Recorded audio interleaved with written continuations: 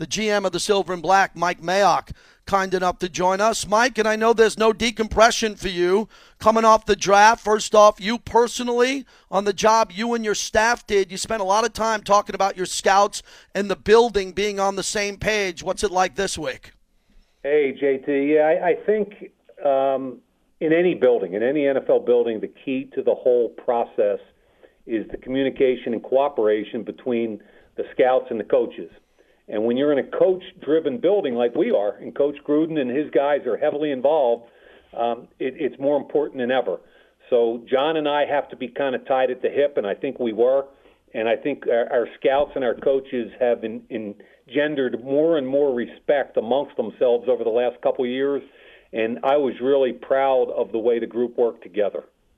Staying on the draft, I was in the building with Lincoln Kennedy and Eric Allen when the Leatherwood pick was made. Lincoln loved the pick. Of course, he's a right tackle. And then social media blew up about did you go too early or not. And then I told everybody, let's wait to hear from Mike and Tom Cable. If Coach Cable, a former head coach and a great offensive line coach, has him as the best player left on the board, that's good enough for me. But a lot of the national media, and you were a part of it, thought it was just low-hanging fruit, that your phone wasn't ringing off the hook for you to trade back. Walk me through those few minutes in the selection. Yeah, we were wide open to a potential trade down, and part of my job is to understand league value on every player. So if we got the right opportunity as far as draft pick compensation and didn't have to trade down too far, then we were wide open to moving down. But both those things had to happen, and we had one phone call for a potential move down, did not like the compensation, felt like we'd be at risk of getting Leatherwood, and quite frankly, there was no way in the world, in our opinion, he was going to be there at 48 in the second round. And JT, there were 5 tackles taken between 18 and 48. So If we had tried to wait for him in the second round, he'd have never been there, and that's the guy we wanted all along. It's incredible because when you're on the media side of this and a scout before that and as a player, a lot of fans and a lot of members of the media think the phone's ringing constantly, right, Mike? Like you're sitting there and you're at 17 and at 16, all of a sudden you got 11 calls and, Fudgy back in the day or Mr. Davis, everybody's put these calls on hold and rerouting them. There are going to be some drafts where the phone isn't ringing and you don't have the access to move back. Look, we had a good plan. And people need to understand that certain things have to happen. You have to have a trade partner to make a trade. Mm-hmm. And you're not going to make a trade, even if a potential trade's there, you're not going to make it if it's a bad trade. Why would you give up a potential Alex Leatherwood if you have to trade down too far or if the compensation's not good enough? So in this particular case, we made the decision that Alex Leatherwood was the highest rated player on our board at that time. Tom Cable loved him. John Gruden loved him. The scouts loved him. Pull the trigger. I could understand with Trayvon in the 40s and him not being there for you at 48. And I love the trade up to go get him because before the draft, I was saying as a talk show host, I wish Mike would go up and get Micah Parsons. But if that wasn't a fit and you had to wait and you got your pick. But I looked at Trayvon and I said, man, I doubt he's going to be there. And the back issue, which you guys cleared up on, when you pounced and moved up to 43, I thought that was a critical moment for this organization, this draft, and this upcoming season. How quickly did that trade-up come together? Well, we had him as the number one free safety on our board, and we also, per your comment, he was a guy we were thinking about trading back up into the first round for potentially, and that was part of a potential plan heading into that first day, coming back up and getting him. So when that didn't happen and he started to slide a tiny bit in the second round, we had to make a decision of the most logical place to go get him. And I wanted to get ahead of the Cowboys. I think they were at 44, and I knew they had a potential free safety move. So we made that deal with San Francisco. We had talked with them before the day began. We had a conversation about potential moving up into that slot just in case somebody got there. So it was kind of planned a little bit in advance, JT, but the fact that Merrick was there at that point, man, we were excited. Mike Mayock joins us. So, Mike, I have a couple of listener questions, but I want to go into the offseason. If you would have told me, and I was always saying I was the guy banging the drum for Yannick Ngakoue, I thought he would be a Raider, and I guessed right on that one, and it was a guess. But if you told me, hey, JT, we're going to get Ngakoue and Casey Hayward this offseason, I would have been like, okay, let's look at keeping Littleton, Kwiatkowski, Mad Max, Klee, all these guys, and you're going to add Hayward and Ngakoue. I thought that was a big pivot point for this offseason. Talk about, Casey, how you were able to pull that deal off, especially this late after the draft. Yeah, it's always really interesting because there's the big flurry early on with all the big names, and Ngakoue was one of those guys.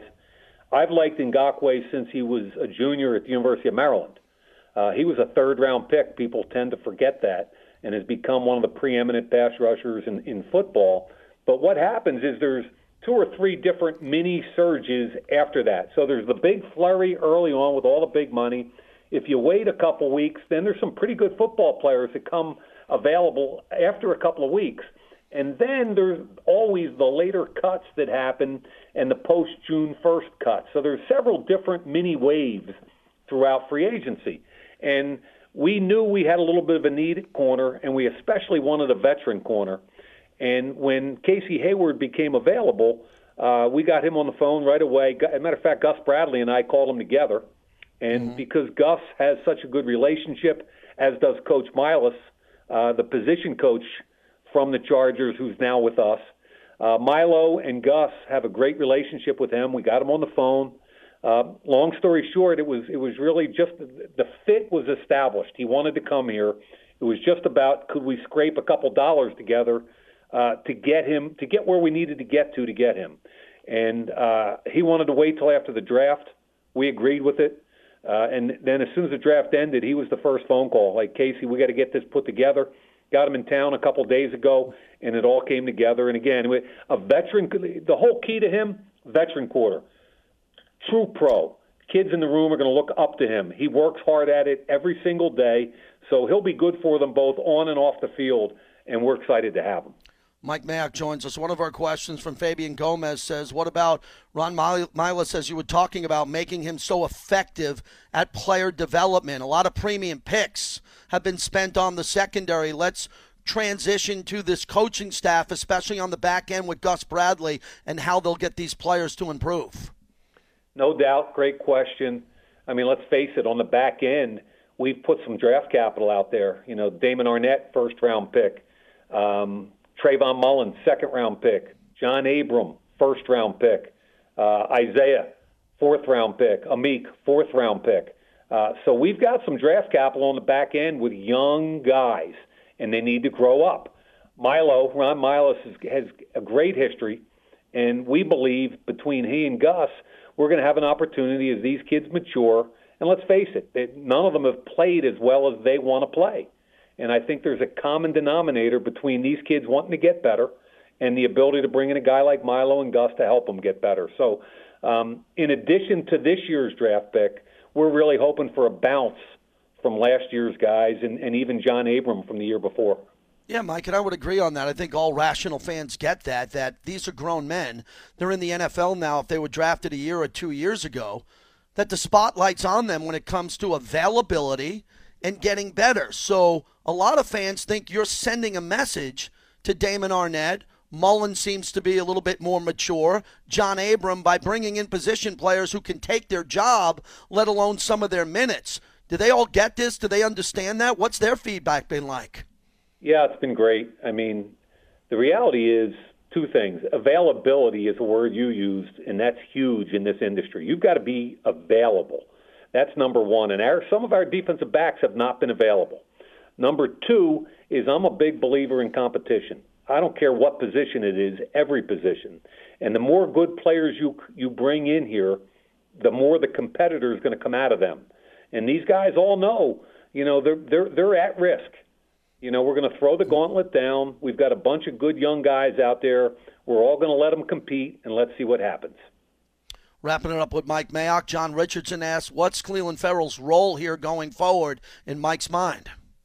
Yeah, we liked where Clee was, especially against the Jets last year. We played them about half inside, half outside. He had a really good game, big sack in that game. And then he got hurt the shoulder. We lost him for the rest of the season. His role, I think, will be similar to what you saw with the Jets, which is a combination of what we call our six technique, which is a base end. And then in a lot of the pass and sub packages, he can kick inside. And let's face it, if there's one thing we need improvement in, more than anything perhaps, it's an ability to rush the quarterback. And we've got to find different ways to get there, and it's got to be both inside and outside. Mike, I know who you can and can't talk about, and players who are under contract, so we know that. I think you have the best backup quarterback in all of football with Mariota, and the best backup running back in all of football who's going to play a lot in Drake. I mean, that's a luxury to have on an offense as you're rebuilding the offensive line, and the receivers have to get better like Ruggs, and we'll see Edwards hopefully get better. But this offense is pretty loaded to me. When you go to bed at night and you think of Coach Gruden and calling plays and maybe being more aggressive and running the ball behind Leatherwood and all the work you did on defense, what can you leave us with on this offense? Taking the next step like they did last year, but even being better going up against Mahomes, Herbert, the Chargers, and what we could eventually see in Denver. Let's wrap it up with the offense. Yeah, we're excited, and we were a top 10 offense in scoring last year, and we're looking to improve upon that. And, a lot of people worry about the offensive line. I think Tom Cable, John Gruden, and I are energized and excited by this offensive line. We got some young guys that are in here every day working their tails off. And I think over time, you're going to see a better run game because you're going to see these guys getting up to the second level. If you get Josh Jacobs to the second level, watch out. I think we're going to be a better run team because of that. And in the pass game, I think you're going to see those wideouts, Edwards and Ruggs, take a step to another level. And once that happens, Derek Carr has gotten a little bit better each year. So the fact that we've got a guy like John Gruden that I think is, number one, tremendous at developing young players, and number two, tremendous as far as game planning is concerned, we're cautiously optimistic that we're going to be a better offensive football team than we were a year ago. Mike, last question with the new COVID protocol and what you're seeing, and I know it's moving, it's very fluid, but the concerns of getting in front of players, practice, tier 1, 2, and 3, media can't interview the players up front. It seems a lot like it's looked like at the end of last year when I was in Allegiant Stadium by myself, especially when you were on the road. Are you optimistic about full capacity at Allegiant and optimistic that Roger Goodell will morph with this COVID protocol and it can get back to normal? Yeah, I would say I'm cautiously optimistic. I think hopefully in the NFL you're going to see herd immunity. You're going to see everybody vaccinated, and we're going to have an opportunity to get everybody, 100% of the people in the stands across the entire country. But I'm going to tell you, we were 6-2 on the road, 2-6 at home, JT, and we got to get that friggin' stadium rocking. That's a priority this year. Absolutely. Mike, I always appreciate your time. I'll talk to you soon. Hope to see you soon. Thanks for coming on. Thanks, man.